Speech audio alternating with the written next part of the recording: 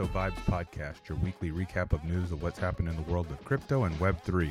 It's always a moving target, and this week is no different. It is week 35 of 2022. This is episode 25. I am your host, Neil Alonzo, and before we dive into everything, we have a few disclosures. We are not financial advisors, wealth managers, lawyers, brokers, or CPAs. We're merely sharing information that we gather throughout the week to condense it and make it easier for you in a short podcast. Now, not all the headlines that we talk about is all the news for the week. Those are located in our show notes at cryptopodcast.xyz for both everything we cite and everything that was left out of the pod. And to kick off this week for our thought, one of the big topics that people have been talking about, there's a lot of topics every week, but in this particular case, there's a question of why do Metaverse graphics suck? Well, if you look back at the history of design when it comes to engineering, it's never been a priority for most. And that's okay because they're working on the technology side of things. There's also an argument for the fact that the hardware and bandwidth is just not there to handle the type of graphics that we would like to see and that would have been kind of marketed to us, right? So in that particular case, there's just a lot that has to happen before graphics can improve. The unfortunate side of it, and this is something that people like Steve Jobs knew, is that if you make it look pretty, more people want to use it. More people want to buy it. More people see value in it. So it's just like when you order sushi. Sushi is just as much about presentation as it is about the ingredients itself. And there's been a number of headlines on CoinDesk and Decrypt.co about spending $177 billion and the graphics kind of suck. Again, it's more about the ingredients of what's under the hood right now. But if Steve Jobs were around, you could argue that he would be focusing on how it looked as much and maybe reducing a few of the features. But to kick off our week with news, we found this to be pretty cool. So A16Z, Andreessen Horowitz, they released an article called This Can't Be Evil NFT Licenses. The short version is it's their way of creating Creative Commons, but for NFTs. So definitely click through the link in our show notes because there's another article that this kind of falls in step with. Bored Apes, Moonbirds have, quote, misled buyers on NFT IP rights, Galaxy Digital Report. So again, take a look at these two links in our show notes. Crypto.com sues woman after sending her $10 million by mistake, per report. I guess she went on a spending spree after she received the crypto. Here's the thing. If you receive 10 million in crypto and it was supposed to be, let's say, $10 or $100, you think you know better as a human, right?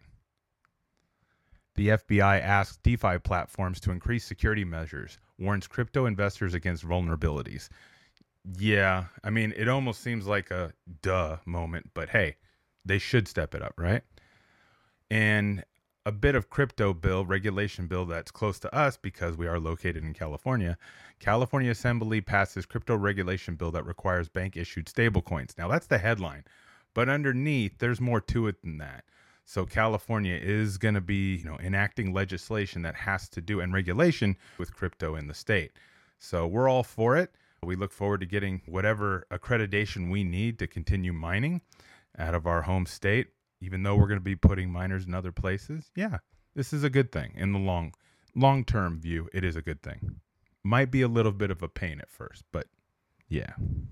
Tech firms race to hire policy leaders, triggering ripple effects across Washington.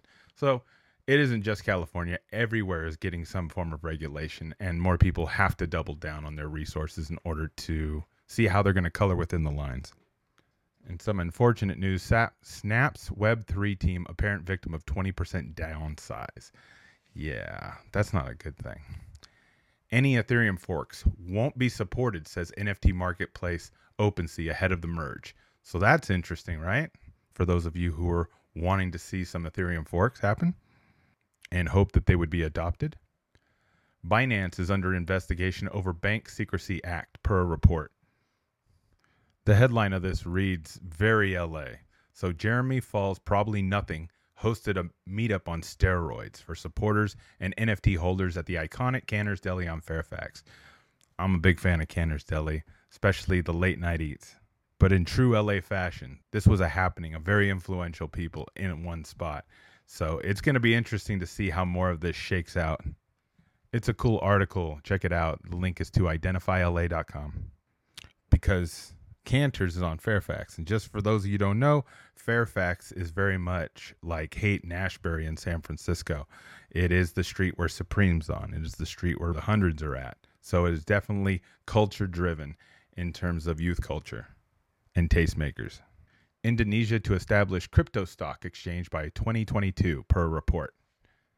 Ethereum mining pool Ethermine launches staking service ahead of the merge. This is pretty interesting. So for those of you who are looking at how staking is going to work, this is going to be one of your options. The Ethereum name service touts third highest monthly revenue as merge approaches. In a lawsuit, Michael Saylor of MicroStrategy owes $100 million plus of damages from back DC taxes. This is being sued, so we'll see how it plays out. The link is to blockworks.co article. Coinbase mispricing allows users in Georgia to cash out for 100 times the rate. I mean, yeah, that's an interesting one. This is a CoinDesk article.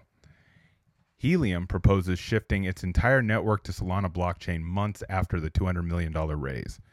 That's a pretty big shift, but I'm sure they have their reasons. Nifty Gateway wants NFT curators to sell art with, quote, publishers pilot. So this is a very interesting type of value proposition. Essentially, discovery engines are, and this is what we believe as well, will be the focus as we move towards more Web3 and creators getting involved, because discovery engines is what we're going to need more of, since creators are going to have more ownership of their content and what they create. In our last bit of news for the week, Eminem and Snoop Dogg, Bored Apes at VMAs, get jeers from NFT critics. Yeah, the animation of it all wasn't as solid as Gorillaz, but Jamie Hewlett, I mean, he's made a career out of doing that. He's done an amazing job. The Toshin book from Jamie Hewlett of Gorillaz is amazing.